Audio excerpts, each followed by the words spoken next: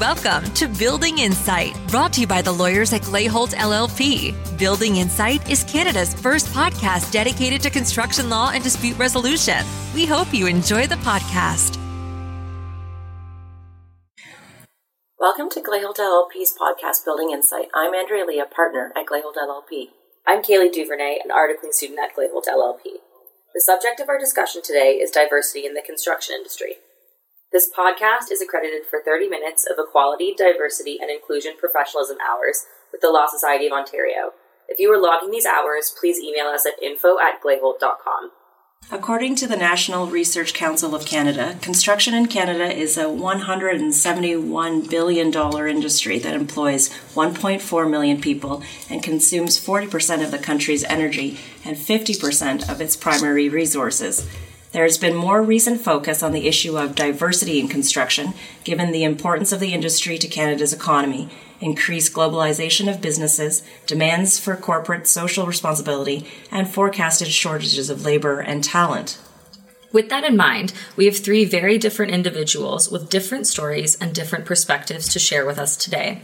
Faisal Gaya is a project director at Multiplex in Toronto with 30 years of project management and director experience with major firms in the industry. Magda Warshawski is an architect with over 10 years experience, originally from Ontario, and is now practicing with Dialogue in Edmonton. Carrie Smeeden is a lawyer from England who moved to Toronto and has practiced in the construction industry for 10 years with a major contracting company and is now with Infrastructure Ontario. Faisal, Magda, and Carrie have kindly agreed to talk about their own personal experiences in the construction industry today. We just want to note for our listeners that they are sharing their own views today and not those of their employers.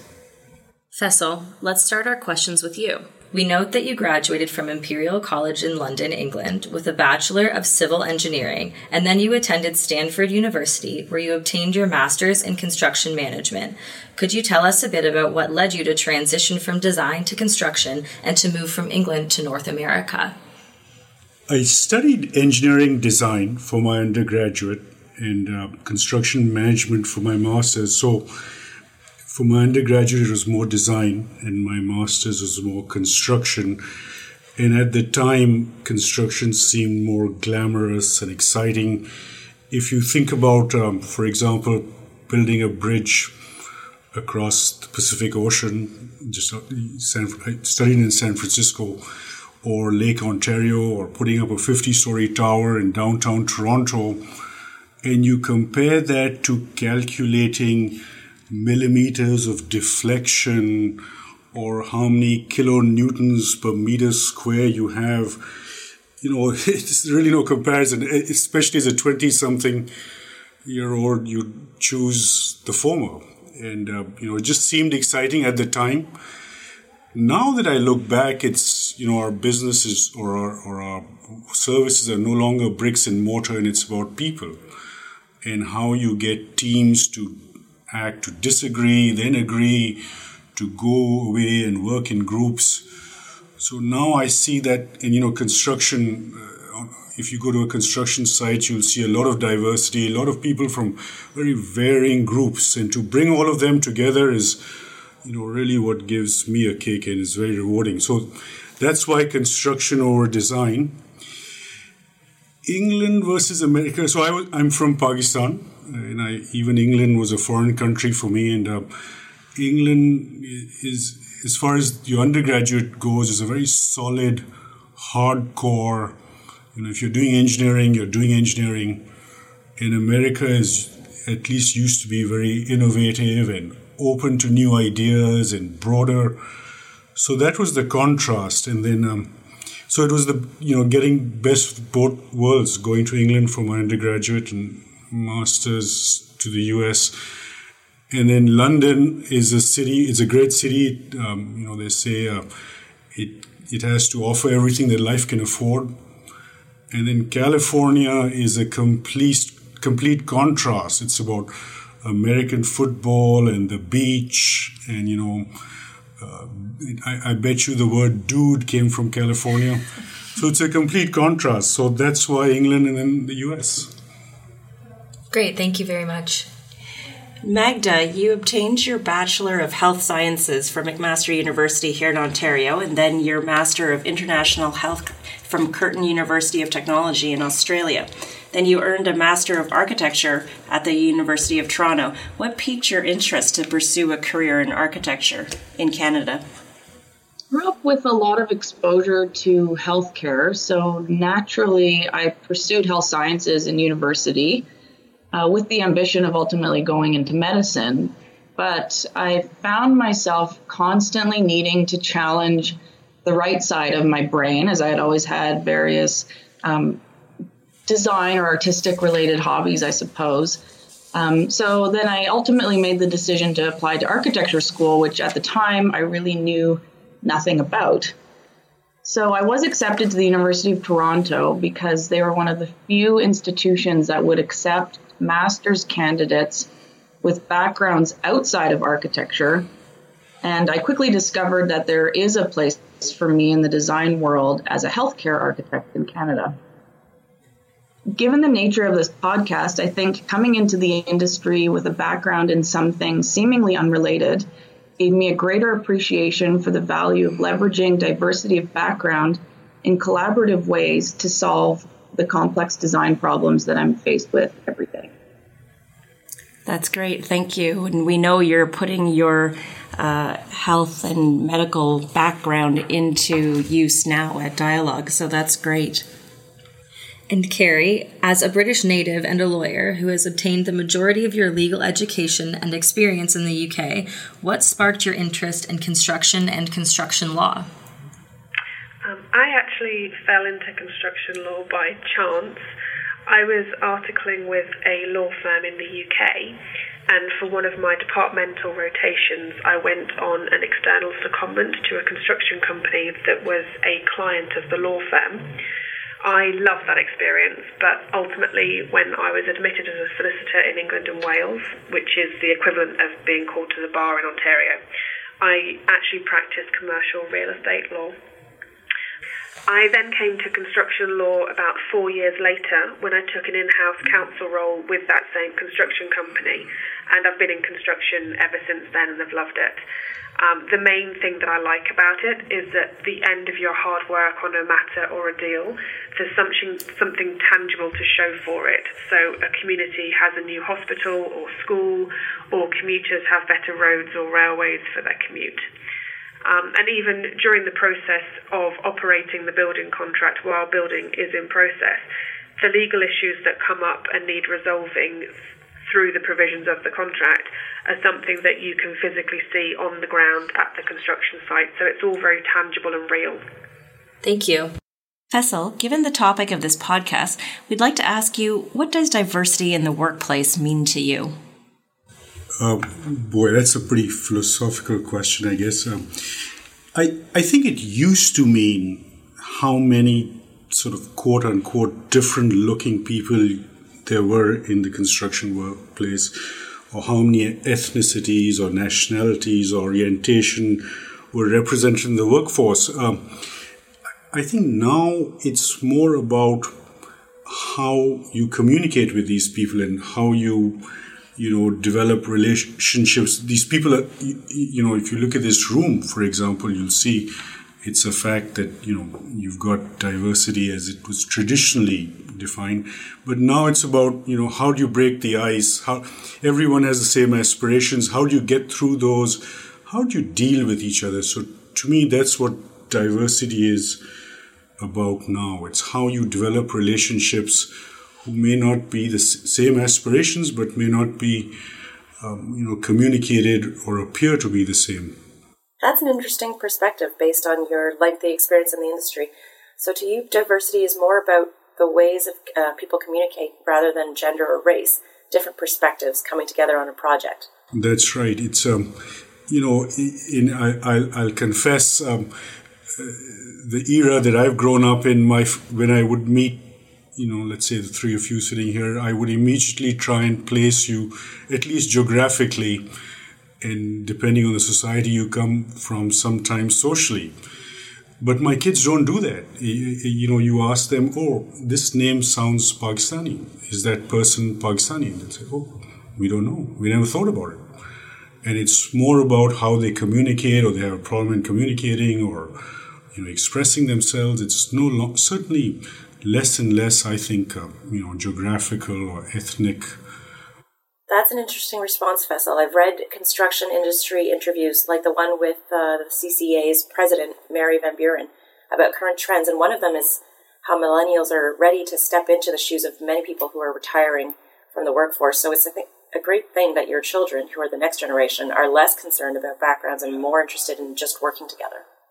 And Carrie, what does diversity mean to you, and what differences have you noticed in the construction industries in the UK and Canada in respect of diversity? I think true diversity for me would mean sitting at a table and seeing a broad spectrum of backgrounds, races, and gender at all levels of the profession, so ranging from the most junior level up to presidents and CEOs and managing partners of firms. From my perspective, unfortunately, invariably that isn't the case. I would say that women and people of different racial and ethnic backgrounds are definitely underrepresented in both the legal profession and the construction industry, both in the UK and in Canada. It's quite common for me to walk into a meeting about issues on a construction project and for there to only be one or two women at the table. And in addition, for the vast majority of the time, the senior decision makers at that table are white men. There are annual reports that are published in the UK on the diversity of the boards of the top public companies, and the proportion of women and the proportion of people from different ethnic backgrounds that are in the leadership roles is actually very low. I also think that the very fact that we have the proven and acknowledged pay gap between men and women shows that diversity education has a huge task ahead of it before we get even close to a position of equality between genders and races. Thanks, Carrie. The lack of diversity on boards is certainly a big issue. I read a recent study by Ryerson's Diversity Institute, which found that visible minorities make up more than half of Toronto's population, but only 3% of corporate boards and 9% of the private sector's senior management. Yes, and we also hear a lot about wage gap issues based on race and gender in Canada from reports published by Maclean's and Statistics Canada. It sounds like the UK and Canada have some commonalities, and there's progress to be made here and there. So turning to Magda, could you please share with us your thoughts on the meaning of diversity in the industry? You've worked in major international design firms in Toronto and Edmonton over the past 10 years. What observations have you made about diversity in the design world? In my experiences, I think the most obvious conversation around diversity in the industry is around gender. In architecture school, the split is around 50-50, male-female, typical of most professional schools. We enter the workforce optimistic that gender roles are different than they used to be. Optically, I would say design firms have a 50-50 split across all staff, but as you look at the number of women in professional architect or engineering roles or in senior leadership roles, the number significantly decreases. There's a great book called Where Are the Women Architects that examines this issue, and recent statistics in Canada average about 20% of all licensed architects are female. And these statistics also strongly coincide with maternity leave, which is typically not an issue for our male counterparts, although that is also changing. My mentor throughout my internship was pivotal in encouraging me to get my architectural license before I started a family versus struggling to find and justify the time spent on achieving the professional designation as a mother. The strong number of women training to become architects and engineers is promising, but unequal progress in practice still highlights that it is a male-dominated industry. I was recently in a project meeting where I was the only woman in a room of 24, and my role on this project is project manager and senior clinical designer of a $350 million redevelopment project. I'm sure Andrea, you and Carrie, as you just described, can relate to that. Ultimately, like promotes like, and if you're in a male-dominated industry, there are still antiquated gender stereotypes. At my current firm, where we are constantly challenging this and raising the bar, we only recently announced the first female structural engineering associate ever. More recently, I've also experienced conversations around age diversity in our field and leveraging mentorship opportunities. On the younger end of this age spectrum, we battle being perceived as inexperienced, but not given opportunities to grow and lead. But on the flip side, our older colleagues feel they are perceived as irrelevant and are being pushed out. I think that ageist attitudes towards all generations are hindering mentorship opportunities for knowledge transfer, and I personally think that this is really unfortunate for the industry that is now demographically younger and more diverse than it's ever been. Thanks, Magda. That's a great point about age in the diversity discussion. You read everywhere these days that there's a big concern about retirement at the upper ends of the workforce, shortages of labor, and problems with attracting and retaining talent in the industry. So I think emphasizing mentorship programs is a great strategy to transition knowledge and skills and bring forward a more diverse workforce. Faisal, you have been involved in the construction industry since the late 1980s. What changes have you noticed in the industry over the decades from a diversity perspective? Do you think these changes happened organically, or was there a conscious effort to make the industry more diverse, in your view? As I said, to me, you go to any group and you'll see what you're calling diversity. You'll see a lot of diverse people. The question becomes is how we interact with each other. Do we hold people back? And, I just heard a comment that if you go to a boardroom, you'll see, you may not see that diversity. So I would agree with that. And it's coming. I think it's coming. If you take the evolution of our construction site, for example, of a workforce of 12 that's management staff. In the 80s, I would guess you'd be lucky if you saw one woman or one or two people who weren't from Canada or weren't born in Canada. Now you'll see I've got 4 or 5, 3 of them project managers who are women, and I think one of our stars, or a rock star, one of the most promising project managers, a woman. The question is, the statistics are not there, but I think it's coming in. And I think we should focus more, in my view, more on percentages. We should focus on, letting what I think, and I'll answer your second question in a minute, what I think is the natural evolution to happen faster. And so I really don't think it's about numbers anymore, or it's percentages. I think it's more about how we interact, and I think that's what's changing. I think technology, internet, all kinds of more news is the great equalizer for a lot of different backgrounds, whether you come from an impoverished or a poor country, whether you come from a remote country, whether you're at home. You can write emails sitting at home. So I think technology is equalizing a lot of these barriers that you would have. You're almost forced to communicate in a way.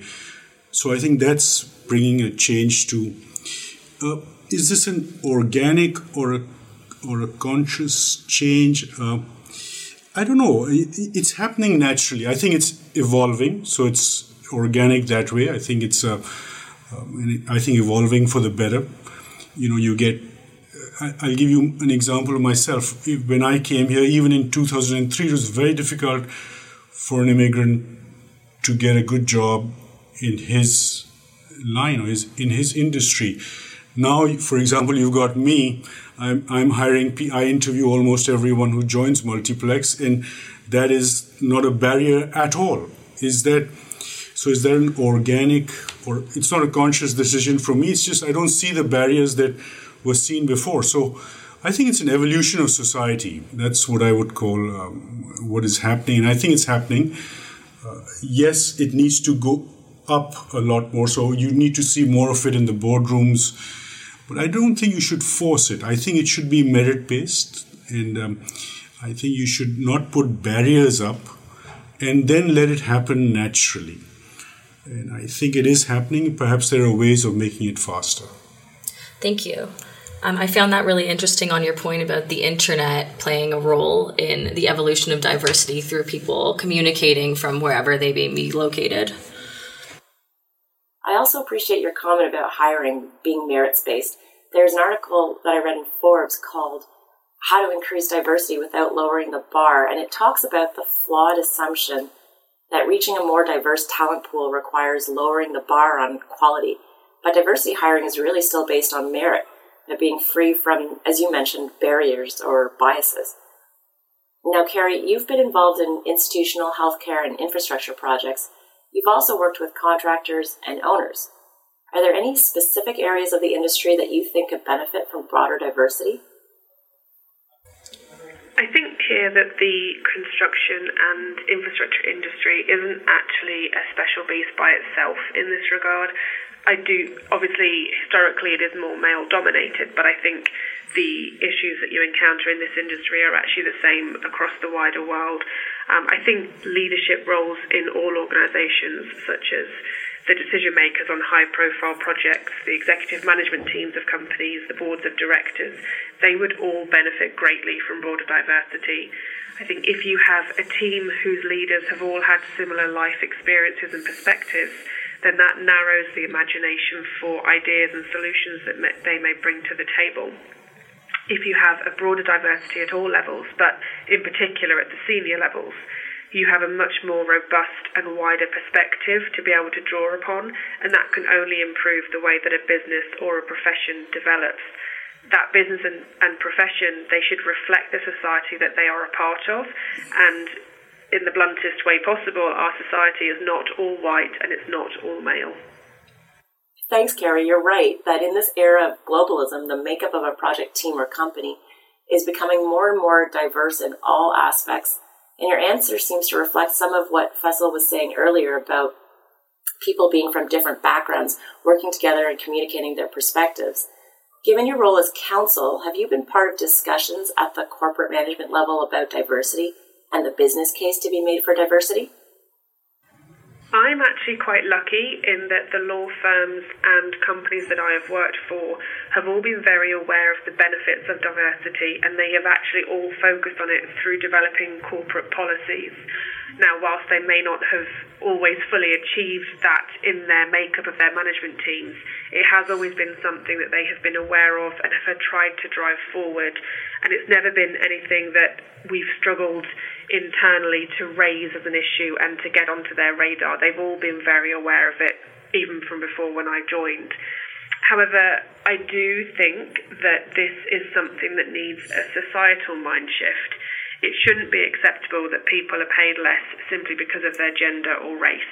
It shouldn't be acceptable that boards and executive teams of major companies in the global market are led largely by white men.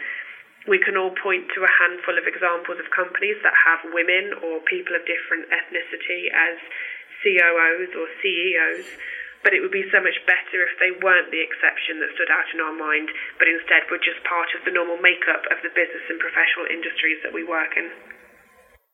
Yes, hopefully with more discussions like this and with the progress that has been made in recent years, it'll soon be a non-story that board or management is composed of a diverse range of individuals. And I think that the construction and legal worlds are both slow to adjust, but changes are being made and the discussions are happening, which is positive. Faisal, have you had any specific experiences where diversity played a key role or was an asset in any particular situation?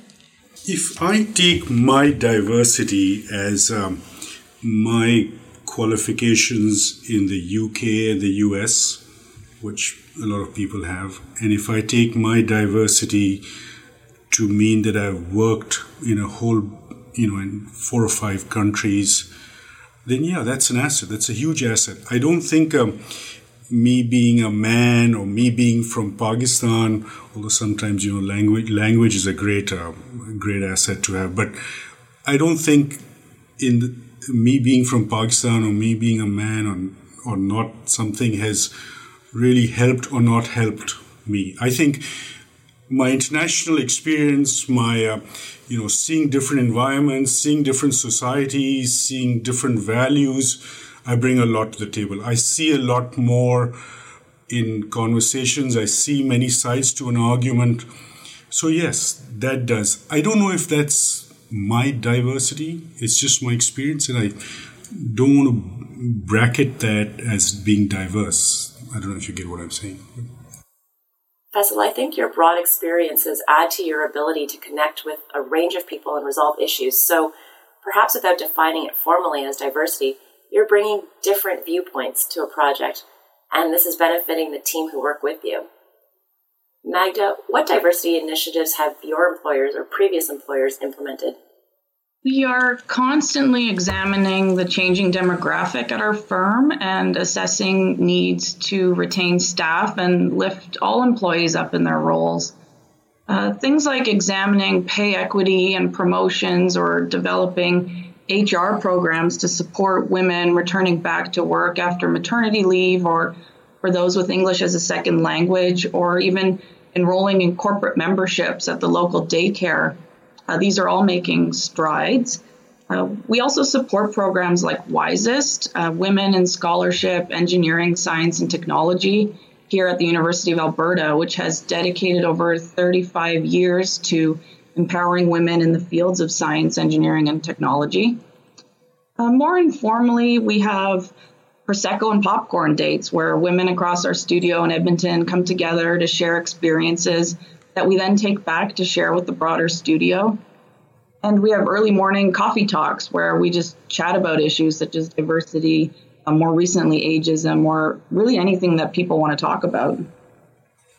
I think we need both informal and formal initiatives, and the success of these types of initiatives depends on the opportunities made available for honest conversation and making these types of issues a priority. Organizational health ultimately depends on the well-being of employees, where people feel listened to, they feel empowered in their roles, and their diversity is ultimately celebrated and leveraged. Thanks, Magda. Those are great examples of initiatives where your firm gets together with other firms to share and discuss issues that affect them. I also like the connection between your firm and universities. That seems like a solid way to bring the next generation forward. Are you aware of any other initiatives outside of your own place of employment? I think from what I've observed, the initiatives are fairly similar.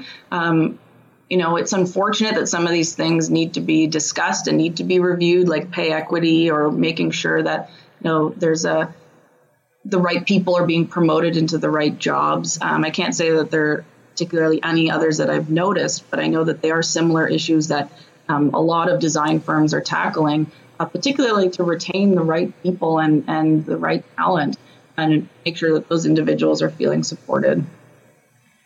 And Carrie, what are some organizations out there that you know of that are working to advance diversity? And what steps do you know of that are being taken to promote diversity? The main one that I'm aware of is the Law Society of Ontario.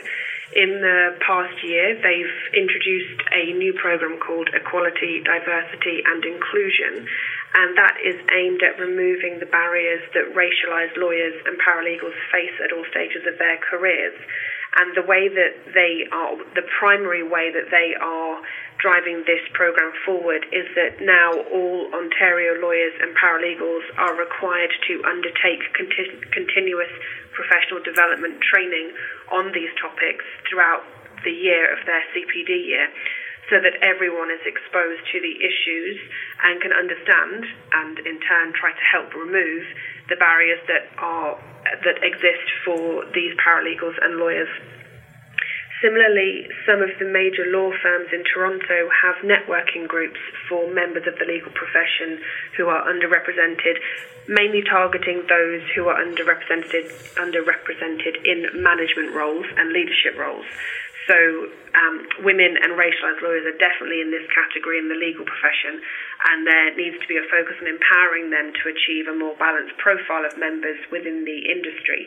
So they have events that look at leadership qualities and leadership skills and how to deal with difficult conversations in a boardroom to basically make it much easier and more accessible for women and racialized lawyers and different ethnic backgrounds to achieve those roles. That's interesting that you raise programming for lawyers. I volunteer with the Ontario Bar Association and know that they're putting on their Institute Conference soon, which is the biggest event of the year. For the construction and infrastructure section, I believe diversity in the construction industry is one of the panel topics. That's a good point, Kaylee. And also, don't forget, this podcast will qualify for 30 minutes of equality, diversity, and inclusion credits with the Law Society. So everyone listening should remember to log those minutes. And now for our last question of the day. Magda, what would you ultimately like to see happen in terms of the progression of diversity in the construction industry? I recently read a quote that resonated with me around the issue of gender diversity, like I've been talking about, and it said, women are expected to work like they don't have kids and parent like they don't have jobs. And I think as professional mothers, this can't be more true, but we need to balance these expectations and be vocal about them. I think we need to keep having informed conversations around these issues with everyone at the table, since empowering diversity isn't just about women helping women, for example, until we reach a point where we don't need to talk about it anymore because it just happens or it's a non-issue. I think we're going in the right direction, but we still have a long way to go since we continue to have to talk about it. Thanks, Magda, for that response. I think that ties into comments that Faisal made earlier about the organic way things seem to be changing, especially with technology helping to progress diversity.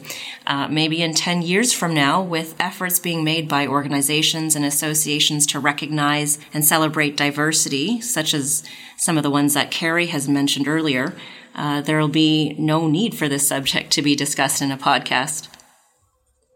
Faisal, Carrie, and Magda, you've all given us food for thought with your remarks and comments today. We've heard about the benefits of diversity in construction and a number of ideas for the continued advancement of diversity. We understand that diversity provides a better problem-solving and decision-making workforce that will allow companies that effectively adopt these practices to outperform their peers financially and fairly through respect and inclusion. It seems from our discussion that growth through diversity is the natural direction that the construction industry is heading in. And people with different skills and ideas and perspectives are being recognized as an asset. Thank you for taking the time to share these insights with us today. Thank you. Thank you. Thank you. Thank you for listening. Please subscribe on Apple Podcasts, Spotify, Google Play, or wherever you get your podcasts, and visit GlayHolt.com for more information. If you have any questions, email us at info@GlayHolt.com. We look forward to having you join us again.